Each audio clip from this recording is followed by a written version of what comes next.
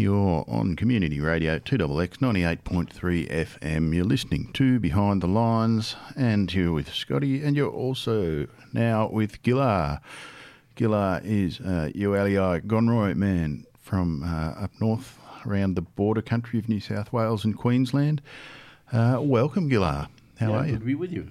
Excellent. Tell us about your country. My country. My country is like a desert right now, and just watching rivers dry and animals just dying of starvation, thirst, and those monstrous fences that they've created now in Queensland and New South Wales called, what do they call them?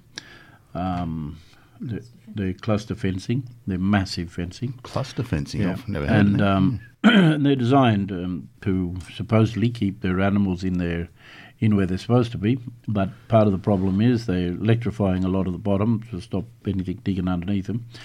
And they're actually killing goannas and echidnas and of course there are thousands and thousands of kangaroos and emus that normally travel from one point to another. They're now being caught in these cluster fences and they're dying in a large number. So there's a mass extinction going on in Queensland and northern New South Wales, where they're starting to build cluster fencing around just north of Walgett and up the rivers. And of course all the trees, when you get out there, the trees that normally last for about at least 15 years without water their leaves are starting to turn brown. Our native pine, the cypress pine, is starting, they're dead all through the ridges around Lightning Ridge. And the river system, where there's mass erosion along the banks because there's not enough moisture in the rivers. And they're starting to fall into the rivers and clog the rivers. So we've got a disaster out there that unless you live there and you travel the country, you won't see the extent of the devastation. And is there record of talk of something like this happening in the past? Well, I guess, historically, if you look back, we've survived, we're the only race of people, I guess, who survived 2 ice ages, as well as, I guess, long spells of drought.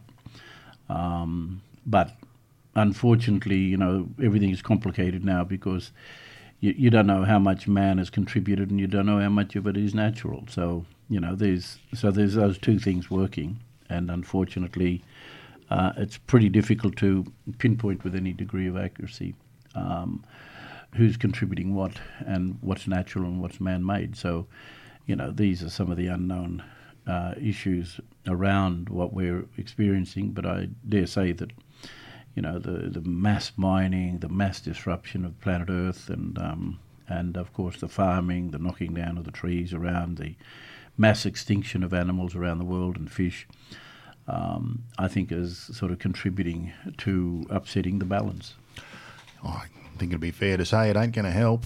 It's not going to help. No.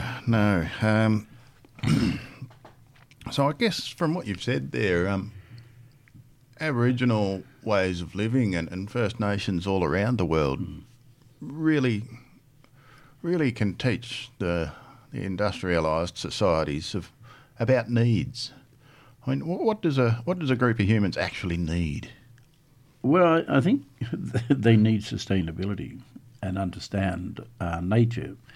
Unfortunately, in the Judeo-Christian world, the biblical teaching says that man has dominion over nature, and I think that's where they went wrong right from the beginning, because they separated themselves from nature.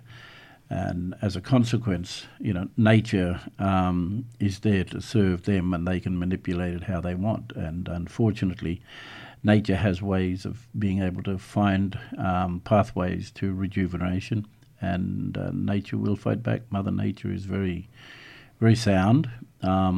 And what a lot of people don't understand is the relationship between, nature and Father Sky. So you got, Mother Earth and Father Sky. And unless you understand the dynamics of that, like we do in our teachings as Aboriginal people, then you know that old Father Sky up there, he's going to help Mother Nature somewhere along the line.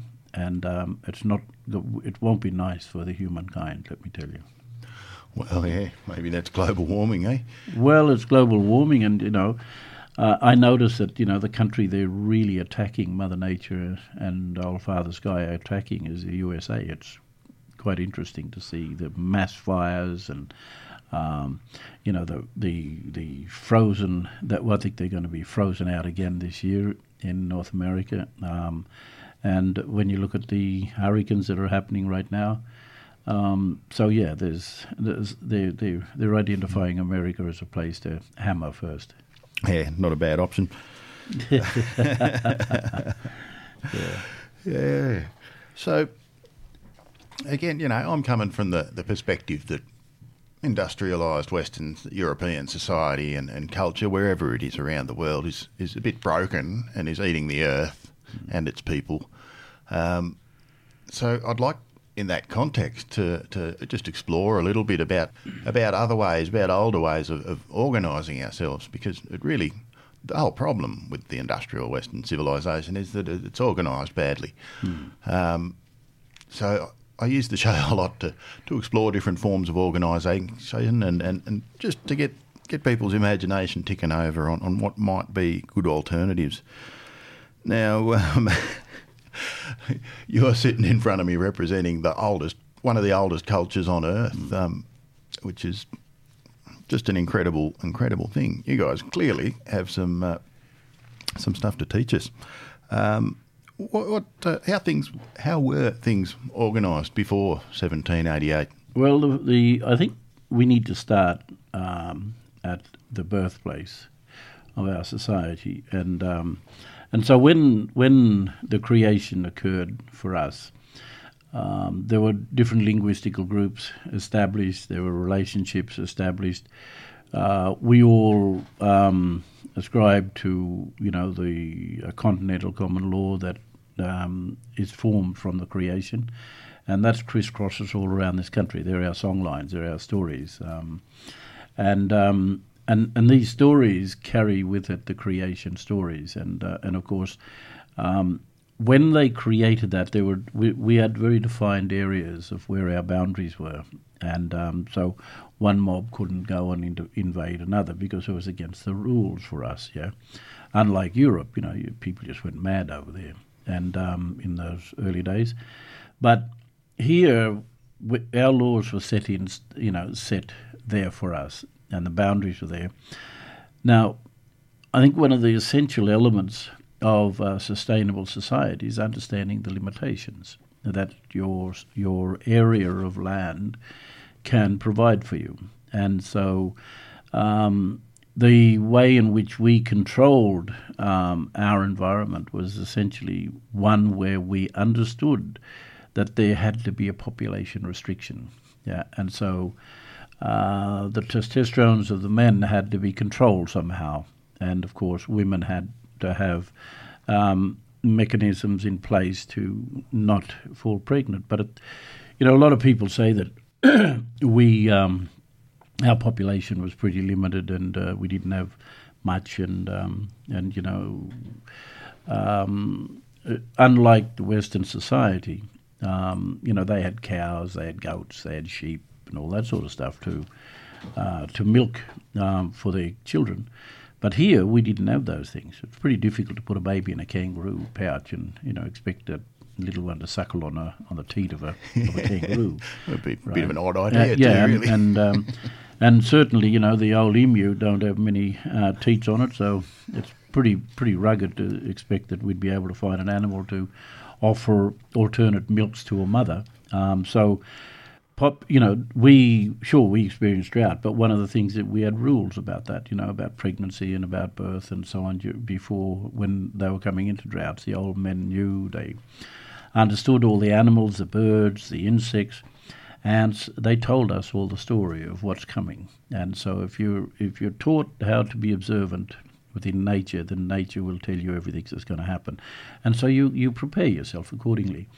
But the key thing was there was no need, because everything we needed was there. Yeah, it was provided for us.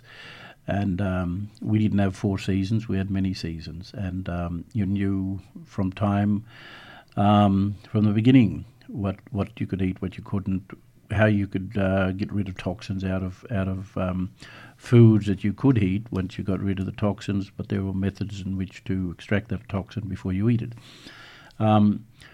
So we had a very, very, very sort of noble society, which where, unlike what they were saying about us running around naked and starving and all that sort of thing, when you look at the original pictures that they took from the mid-1880s, you will find men of high degree and men with great physiques and women who were very well, postured and with very strong children. And I think this misrepresentation of, the noble savage out there sort of dying in a desolate land, is a story and a myth that's been promoted by Westerners for their own ends. Yeah, bunch of dudes with English goggles on. Yeah. Yes. So here you are in this land of abundance, really. How do you see that contrasting to the way the English had organised themselves? Was there much abundance going on over there? Yeah, there was plenty of abundance, but it all went to the Queen, whoever was king or the Queen. The poor old buggers out there, the serfdom, they had to, pay their dues, and it's pretty difficult to, when you read English history, and even, going back to the Roman Empire, you start reading all that stuff, and you think, what sort of people lived in that world, and so, if you look at the descendants of those people now, especially the aristocracy and the upper class, you can see why we're all stuffed up, because everybody expects others to work for you. You're the upper class, you're the aristocracy, you're the bourgeois, and so you feel that the people lesser than you have an obligation to serve you.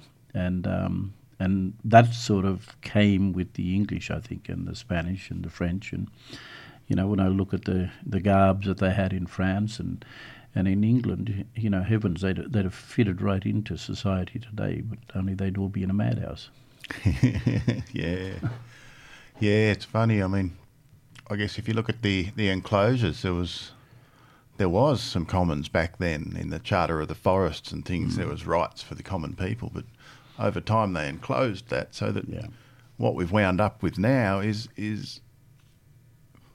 we can't get anything without having money to swap for it. So all of our needs have now become monetary needs, and that traps us into having to go to work and all of that stuff. But how much work did the old people do? As much as they needed. Yeah. It was pretty limited.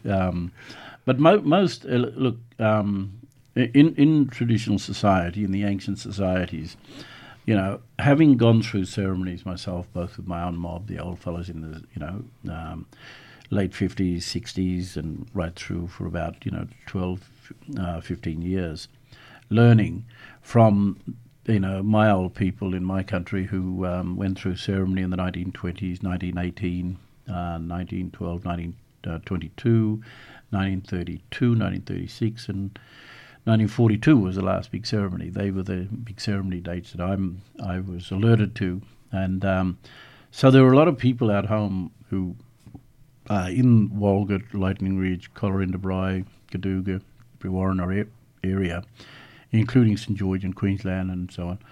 A lot of these people, there were a lot more men out there who had gone through ceremony than they cared to, admit. And there were also women who held those stories and songs. The unfortunate thing for us, though, is that a lot of that stuff, they didn't pass on the songs. They sang stuff to sleep. They didn't sing it down. And they took all of it underground. And so when you learn from those old fellas, those old people back then, as I was lucky because, they were born in the 1870s, 1880s, 1890s. And a lot of them ended up dying in the, 50s. From the 50s on, those old men started dying. And these were grandfathers, great-grandfathers. And when you think about it, We skip generations when we teach. So, a father will not teach his son. It'll be the grandfather or someone who's equivalent to the grandfather. And so you always skip that generation. Fathers are too close, so the old fellas are much more separate. But when you go back in time like that there, so you have someone's, the life. And so I was taught by people who were taught by people who'd never seen a white man in their lives. Yeah. And so I was taught by men who were taught by those fellows through their grandfathers. And so this whole passing on of knowledge, and old ways, the proper ways, are very much in the forefront, and they're still alive in many parts of this country. And that's what's causing a lot of angst and frustration, because those who still have that knowledge are sitting there and watching their country being consumed by this consumerism.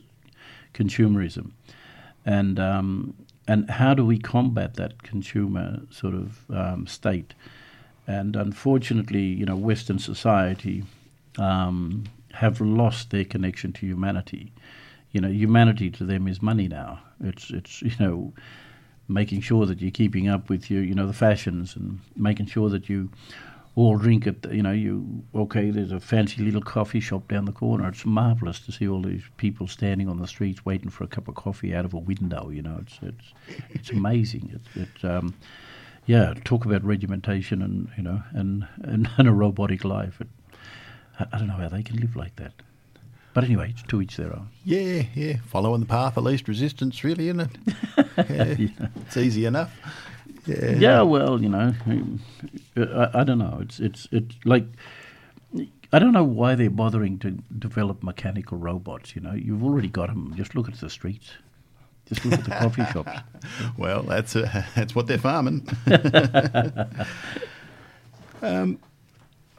So the going back a little ways there, you mentioned that there was like a national web of storylines or songlines that formed a common law.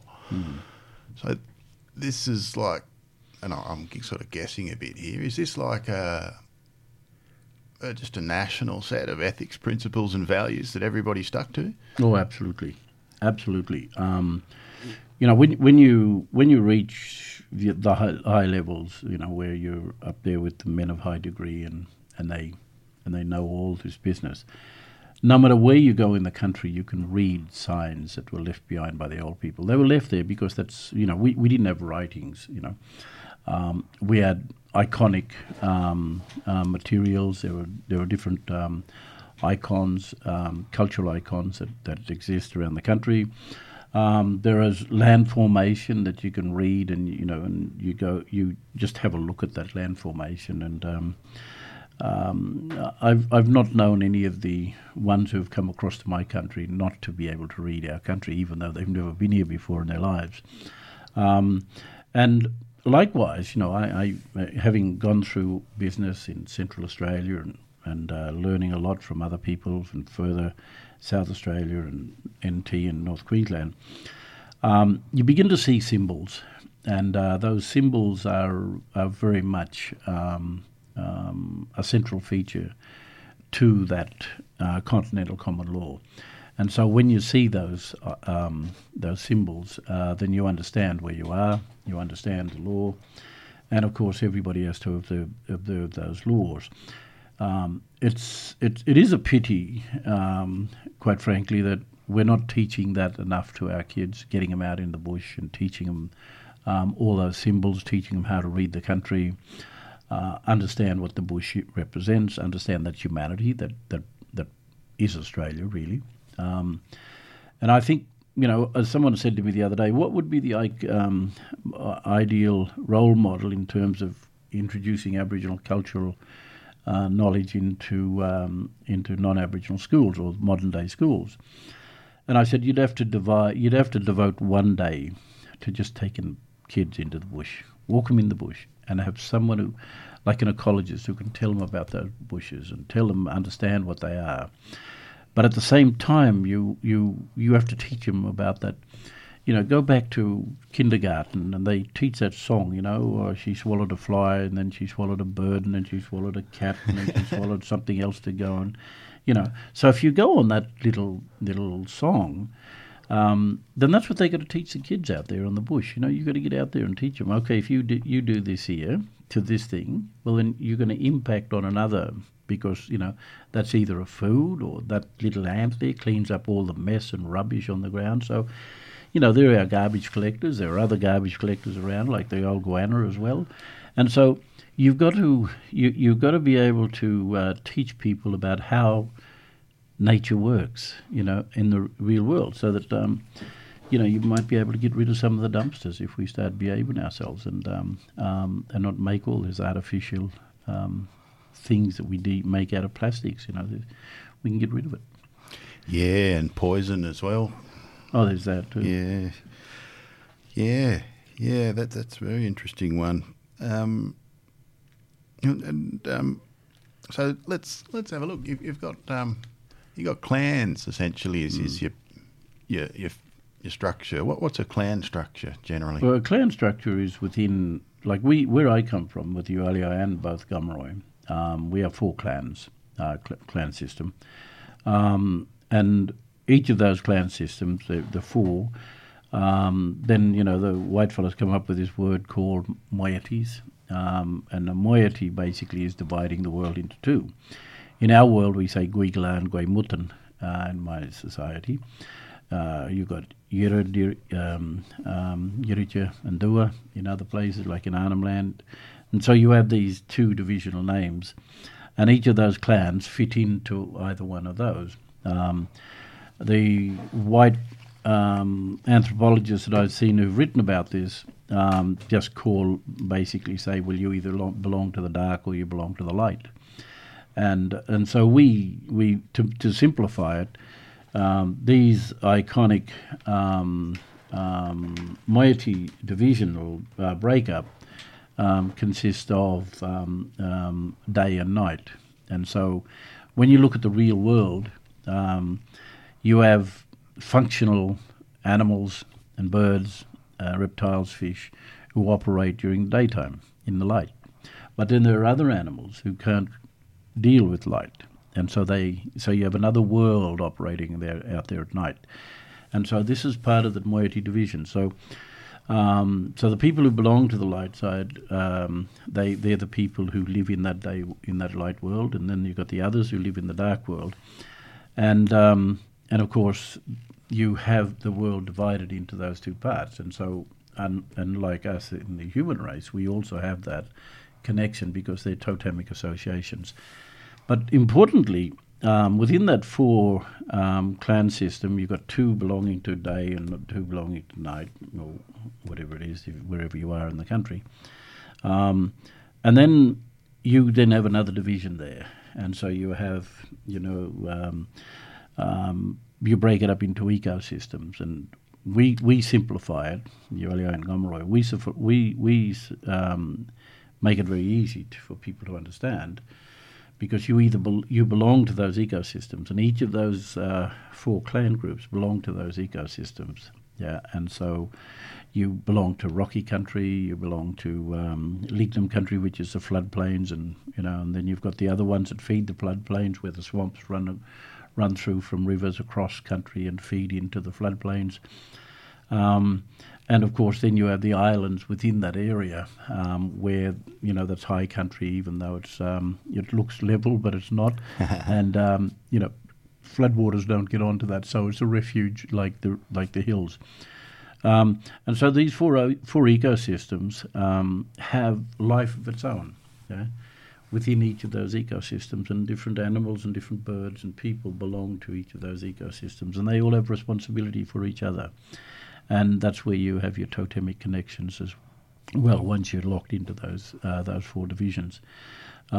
We call our division Nyunga. Nyunga is a Kurrajong tree, which is on the rocky ridges around Lightning Ridge and up towards St George and Durranbandy in Queensland, where the ridges are, stony ridges. We call them morellas, the stony ridges.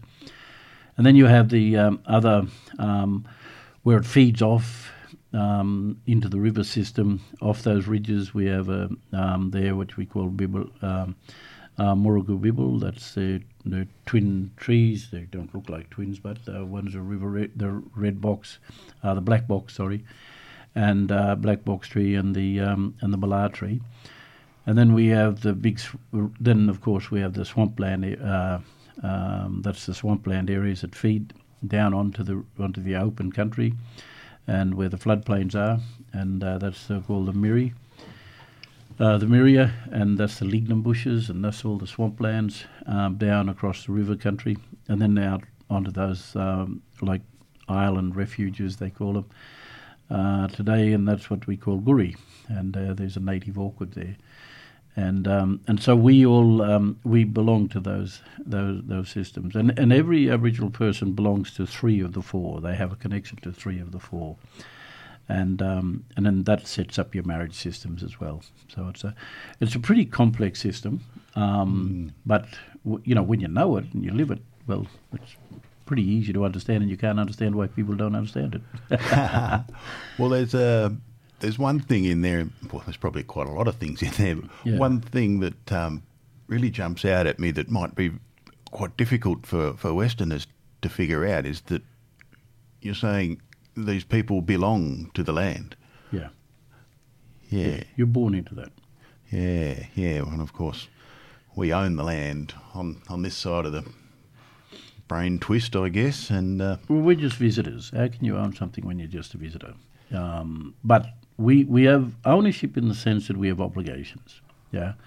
And so this whole question of ownership, derives from an English word somewhere, or French, or Latin. I don't know, but people have to label things, and in Western society, and unfortunately, when you label something like that in a Western society, it doesn't fit within our societies at all, and this is where there's a lot of confusion about ownership comes into play, and of course, here in Australia, of course, they abuse the English language like I don't know what, but so I hate the word custodian.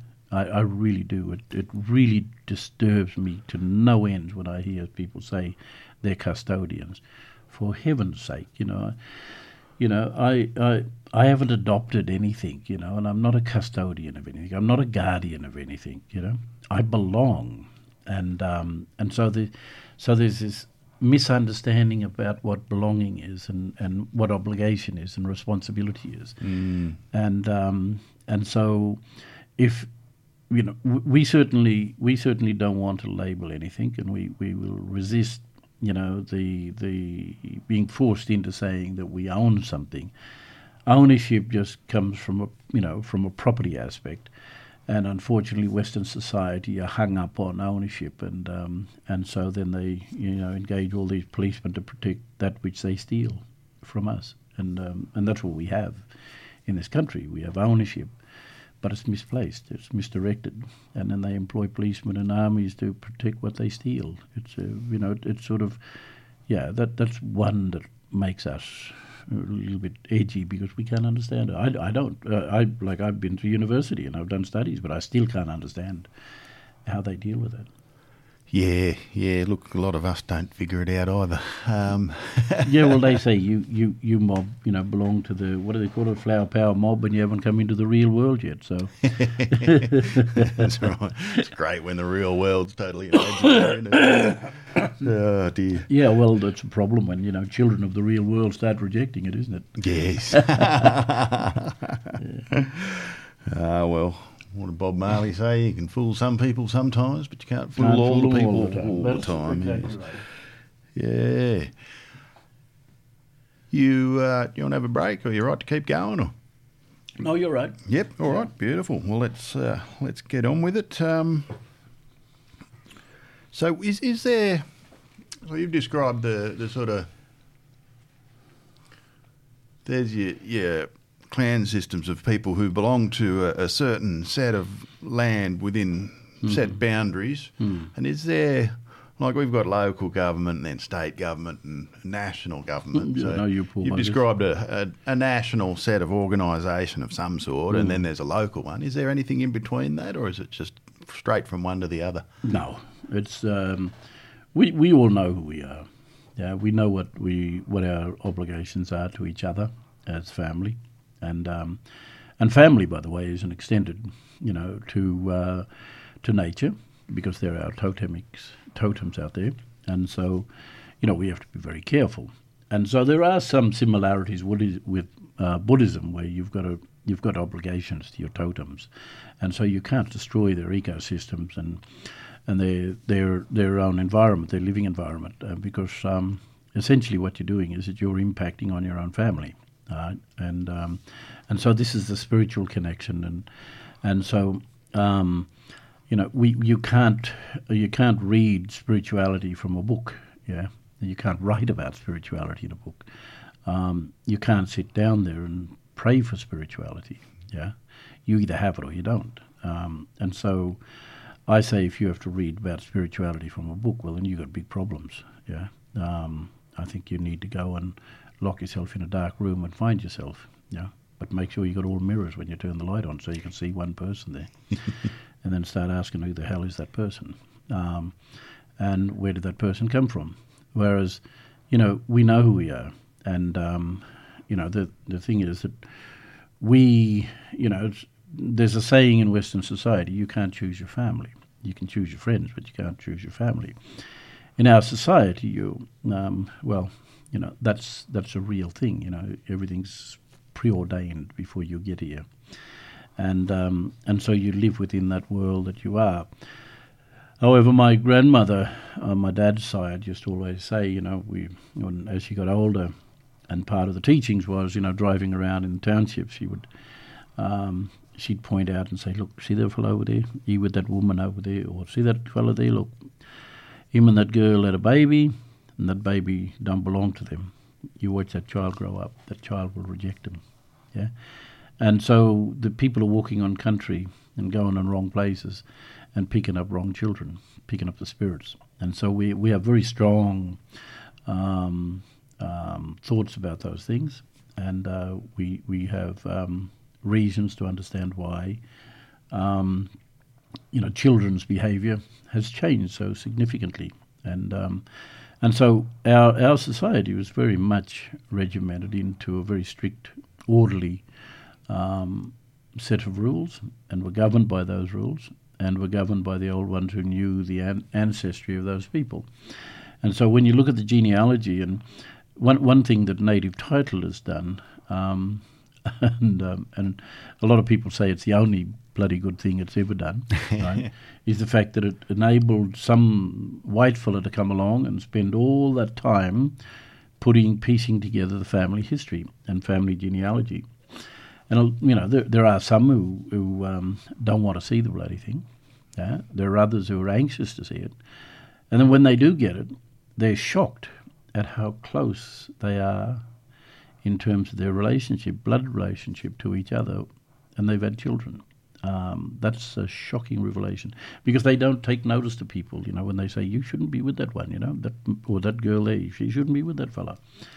Yeah, their grandmothers were, sisters, or great-grandmothers were sisters, and they don't understand this, the fifth and seventh generation removed before you can marry into family. Okay, that's why you see the mongrels within, the aristocracy, they all bred into each other. And so they're all screwed up, that mob. But then we have a situation that has emerged in Australia right now, and those government policies of forcibly removing children has separated them, so they didn't understand. The 1970s, what do they call it, resettlement program in New South Wales in particular,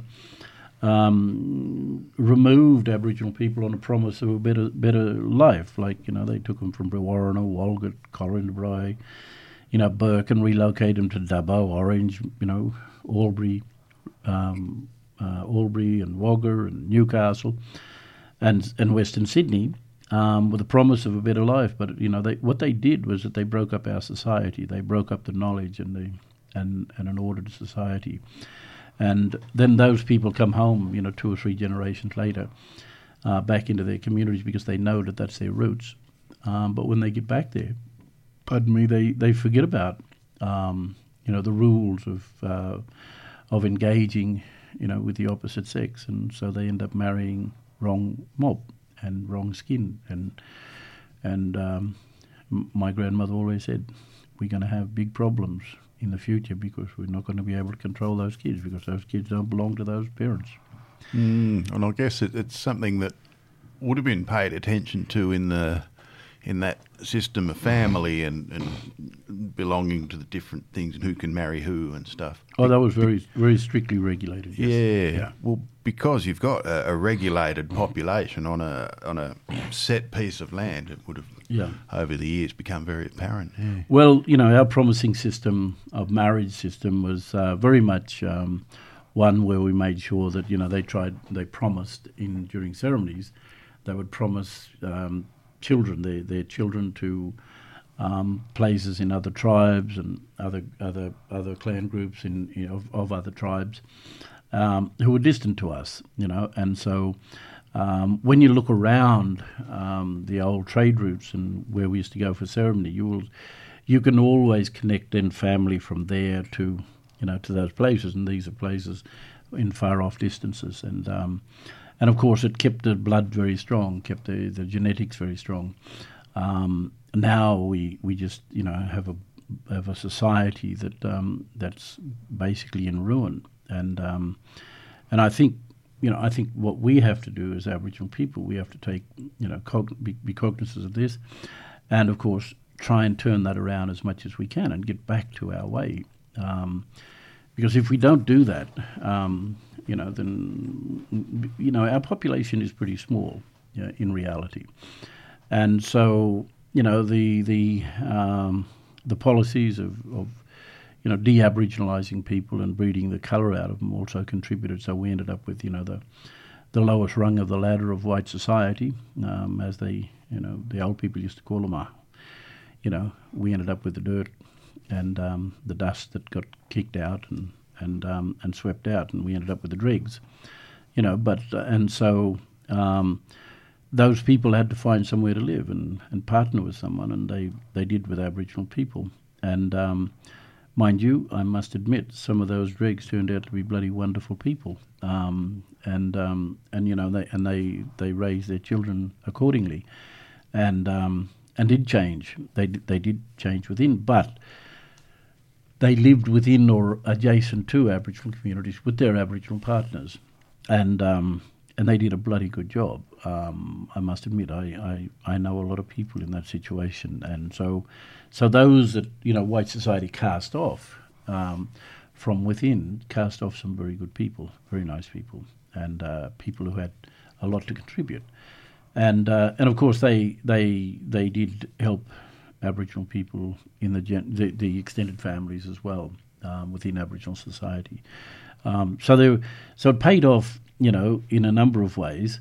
But what I'm concerned about now is, you get these, the Bolt type people who are on national television getting all that coverage all the time, having a free and open range shot at us about, that person don't look Aboriginal, Well, then, for God's sake, they need to look at their own history of policy making in this country, which they were voting for, by the way, and their parents were voting for, and they were de-Aboriginalising people. And like I have nieces and nephews who are blonde hair, blue-eyed, and my mum's, very dark. And I used to laugh at her sometimes. I said, Mum, you walk along the street with your own grandkids who are blonde-haired and blue-eyed, and I bet all them old white people say, oh, look at that old nanny, black nanny, looking after those little white kids, And I was thinking to myself, they don't realise they're your own blood, they're your granddaughters, and grandchildren. And so, yeah, we have this situation. But now that they've achieved, in essence, what those white policies were about, and about trying to breed the colour out of them, but they didn't take the Aboriginality away from them, that inner spirit of them, and that connection that they have. They have an instinctive connection, and it's a very strong one. And so that, because of the colour of their skin, and the colour of their hair and the colour of their eyes, doesn't negate their Aboriginality in any way, shape or form. And so I think what we need to do is take a restock and go back and really have a look at how things are. And you can't help it if they don't know their language, they don't know their connection to country. But what we can do is organise it so that they do get connected back. They're Aboriginal just as much as anyone else, and who come from that bloodstock. And I love to see the day where we have more ceremonies, much wider ceremonies, more dancing, more singing our way out there in the bush, and we get out there and we protect those places and we start doing those things. That's our culture. That's who we are. And if you don't want to do that, well, then assimilate into Western society and do your thing. We can have the best of two worlds, and nobody should deny us that. Yeah, that's not too much to ask. No, it's not. No. Pretty easy. I do it pretty successfully. Yeah, great. Yeah, look, I mean, there's a whole lot of stuff going on and being researched into what they call it, nature deficit disorder, and a whole lot of things like that. Yeah. I think those people have big problems themselves. Yeah, but it's people trying to find a way to express that. But us industrial Westerners are not getting into the bush enough, and it just rubs off on you. Yeah. And like you say, it makes you connect. Yeah, absolutely. Yeah. And I think I think one of the good things about the adverts for Nissan and Toyota about their fancy cars and 4-wheel drives and getting out and taking their kids on bike rides and up in the mountains and down in the lakes and rivers fishing, because you can get there now. You've got these fancy 4-wheel drives, with all this power and might and all the mod cons and so on. I think those adverts are not only good for the cars, but it's good for nature, because it's saying that you can get out there and take your kids fishing, take your kids out there bike riding in the bush, get out there. But one thing that's missing, and that is they need to get out there with people who can tell them story about country. Go out there with people who can tell them about nature and describe what it is and show them what bush medicine can do and what food you can eat when you go out there, I really think that, if we can start a new venture type holiday system that contributes to that, and then you can advertise all your fancy 4-wheel drives in the world and camping gear and, mod cons and all that sort of stuff. You can take it, but you can also share it with nature and live within nature and learn a lot. And I hope that that's what those guys are doing, in the subconscious mind of the television people who see those ads. Maybe that's the hidden, subconscious teachings that they're trying to do, is get people back to the bush.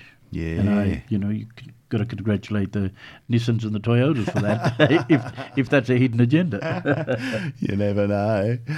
Stranger things have probably happened.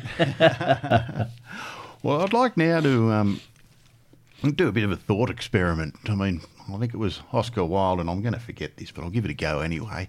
I think Oscar Wilde said that a map of the world without utopia on it isn't even worth glancing at, because utopia is the place we're always trying to get, and it's where we're always getting to, because we see something better, a better world, and we go for it, and we get there, and then we look out the window and go, oh, hang on a minute, that one's even better, so we just launch into the next one and start going there. And progress is the search for utopias. You think? Well, that's what he thought. Oh, okay. I thought it sounded snappy. I actually remembered it. I was pretty happy with that. You did well. But so imagine something happened, I don't know what, and Aboriginal sovereignty was granted. What sort of system would it look like? How would that manifest? Well, let me just correct something there. You don't get sovereignty granted to you. You either have it or you don't. Yeah, it's either part of your society or it's not. And so when someone else comes in and assumes total control of your sovereign inherent rights, and maintains dominance over you through the power of a gun and through the might of military force, be it in the police force or be it in the Navy or Air Force or Army. The fact is that you're using force to suppress, the rights of others, and you make laws accordingly, and you appoint judges to rule over those laws to keep it in place. Yeah. In like when you talk about utopian society, I believe that we, got it as close as you could possibly get in our ancient world. We didn't carry on sacrifices like other cultures around the world. We didn't have to, eat someone's heart or cut a heart out or, bleed an animal to ward off spirits or attract spirits. We didn't have to use blood rituals. Yeah, and all this idiotic nonsense about Daisy Bates talking about Aboriginal people being cannibals. In many cases, I do know what they're talking about, and it certainly wasn't cannibalism. It's so far removed. But on the other side, my dad. I never grew up with my dad. I knew my dad pretty well, but I never grew up with him. There's sort of little conversations we used to have when he was half charged, or because that was the best time to talk to him, because he was much freer in mind when he did that. He was much more reserved and very much a worker. So when he was half charged, you knew you had his attention. And that wasn't often, because Dad was a shearer and he travelled a lot and he worked hard all the time. So he enjoyed his drink just like anybody who works hard in those industries. But I remember having a conversation with him sitting on the steps of the Oasis Hotel at Walgett with a couple of other uncles. And one thing he said, it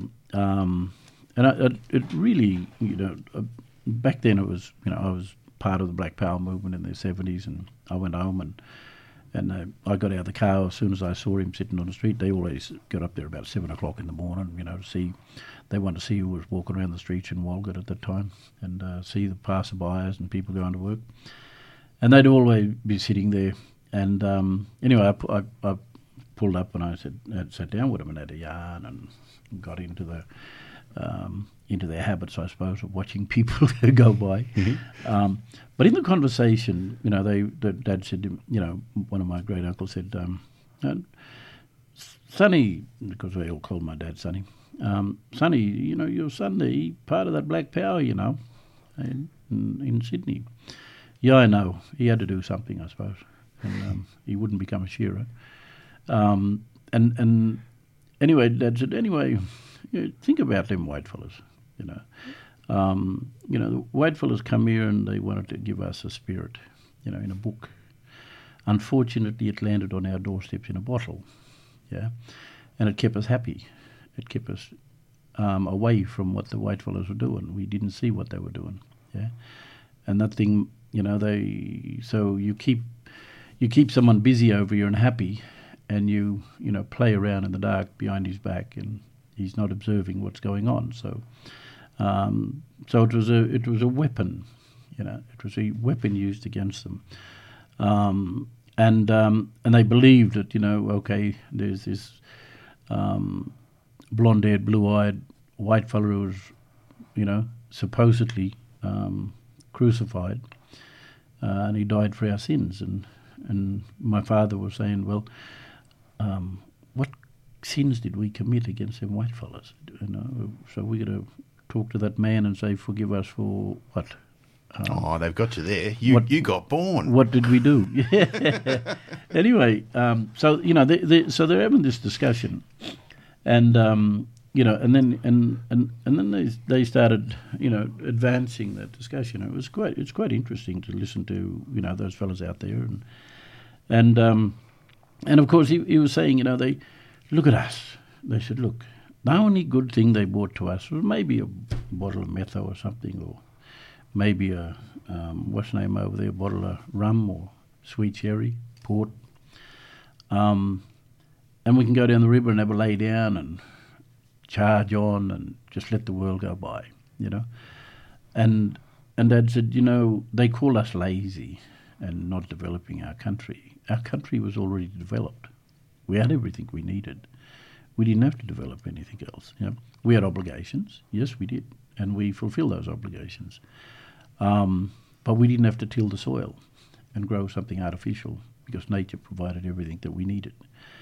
And of course, and his other comments were that, we had the utopian society already here. Yeah, we had obligations, we had responsibilities, we had religious obligations to our culture, which we carried out regularly, teaching young people about society, about humanity, about themselves, and about the relationship between people. And we had plenty of leisure time. Look at all these white fellas. They work hard and hard all the time, making other people rich. Yeah. And then look forward to the day that they can have a holiday, 3 weeks or 2 weeks, with their kids, and have leisure time. But they're really reaching for the utopian society that we had. Yeah. We didn't operate by a clock. Yeah. Time was ours and time was regulated. But you didn't worry about the time. You didn't worry about it like Ellie rang you up this morning and said, Michael's about 9:15. And I was having a cup of tea and she said, you've got to be there at 9 o'clock. And I said, no. We said 9:15. Yep. And so that time sort of interrupts man's ability to have leisure because it's in his subconscious mind. Like I said earlier, he operates in a robotic society, in a remote society, so that you switch it on. You have an alarm go off at 7 o'clock or 6 o'clock. You've got to get up. You've got to get there to that train. You sleep in by 5 minutes, or you sit on the toilet for 5 minutes too long. You're going to miss that connection, that train, or the bus. And then you see them all running with their little things, running along, trying to get that bus. Oh shit! I sat on the toilet for too long. But So what we were being told, and what I was being told then, was that, yes, we had obligations. Yes, we had things happen, but nature told us when things were happening. And it was a very regulated society, but you didn't need a clock. You didn't need a calendar to tell you when. You just read the stars, you read the birds, you read the winds. These were our timekeepers. Sort of living inside a calendar, really. Absolutely. And of course you always had that leisure. Yeah. And your number one primary objective was to look after the sacred places, the spirits, and also feed your family and make sure that they were protected. And protecting your family included all of nature. Wow. Doesn't sound bad. Doesn't sound bad at all. Well, that's the closest you'll get, I think. Yeah. Now, unfortunately, we've got all these bloody millions of white fellas peppered all around the place doing their crazy work thing and making a lot of money for the 1%. Yeah. How are we going to get back there from here? You're not. No, we're going to have to invent something new, perhaps. You are. It's you're never going to get back there. The closest thing you're going to is look, the world is overrun by people. Yeah, you got too many people, right? And I thought that they came up with a wonderful, invention when they invented the condom, and that I thought, okay, we might be able to get some sort of civility and order back in the place so that we stop making so many babies that are totally unnecessary.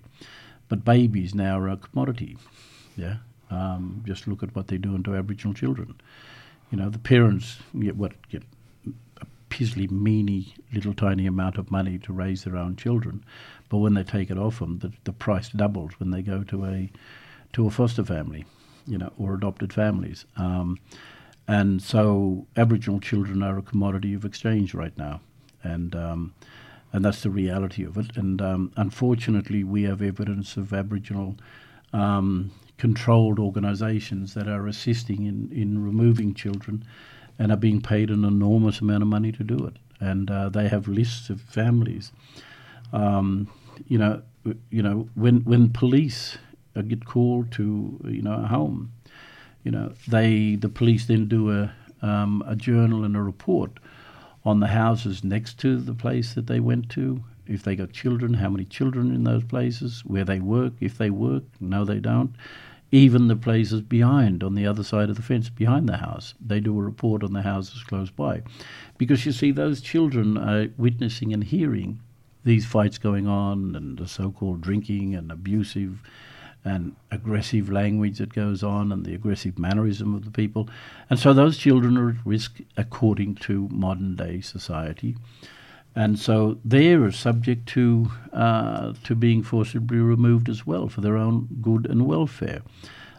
Those families have got no idea that they're being monitored like that, And so, and then you have these Aboriginal organisations that are supposed to be looking after Aboriginal children and the welfare of Aboriginal children, are in fact working with the dominant society's child care people, or whatever they call them, and they're targeting these children for removal.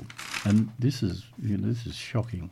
It's a disgrace, and we have to do something about it. But like I say, if we're going to get back, we have to develop an educational strategy that incorporates Aboriginal teaching, Aboriginal knowledge, getting back to country, making people, students and children, both in the wider community, aware of the limitations of nature. Yeah, nature has its limitations, and we're the ones that are ignoring it. And so modern society needs to address that void of lack of knowledge of what nature can do and what nature can't do. It can only produce so much. Yep. Well, do you see much of this beginning to happen?